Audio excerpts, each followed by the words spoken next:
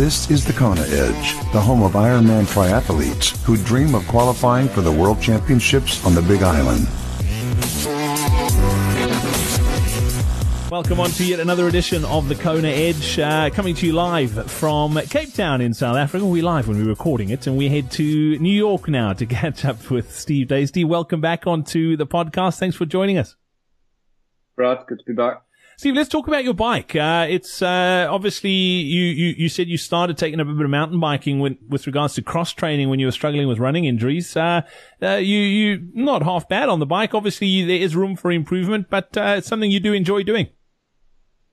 Yeah, very much so. I've learned to love the bike for sure. I started, probably around 2006-07 doing some mountain biking. I think I bought a road bike in 2009, my first tri bike in 2010. But I love being outdoors, and it's great. Socially, it's great as well. But I've learned an awful lot on the bike since 2010 for sure. What do you reckon is the biggest thing you've learnt and how you've applied it to your performance to get better?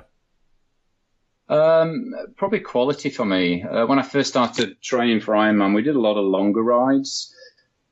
But other than a bunch of us getting a little too excited on the way back, coming back into New York, I wouldn't say there's a huge amount of quality in there. So quality over quantity.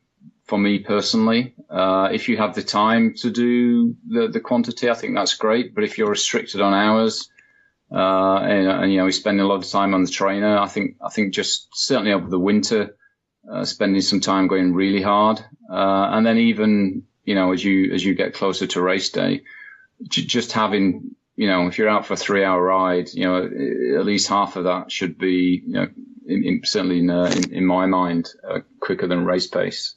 So don't forget the quality for sure.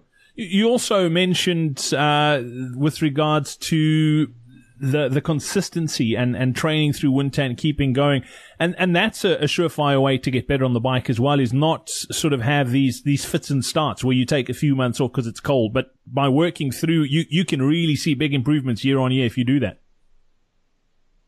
Yeah, definitely. People call it the off season. I probably train harder over the winter in terms of going really hard than I do when it's warm and we're outside. Certainly the last 2 winters, I've gone really, really hard on the bike. As far as workouts go, what do you absolutely love doing? What is your favorite? Maybe 2 sessions a week.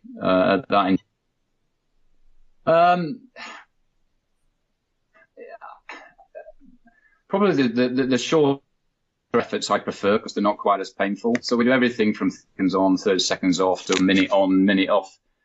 The real hard stuff is the 4 times 5 minutes all out. I mean, that stuff just makes you want to cry. I mean, it's just so painful.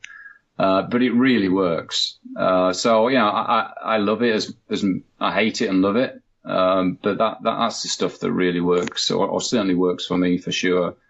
If you have a block of that, coming to the end of the end of the winter, I think I can't see you not improving, to be honest. Absolutely. Well, let's chat about your run next time out, Steve. Once again, thanks for your time today. We look forward to catching up next time around.